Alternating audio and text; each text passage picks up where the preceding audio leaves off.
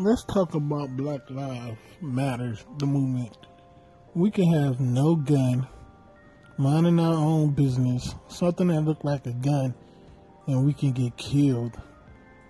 But let a white boy shoot up a church, shoot up a school, and they walk him out in handcuffs after all of that. Tell me, how is that even possible?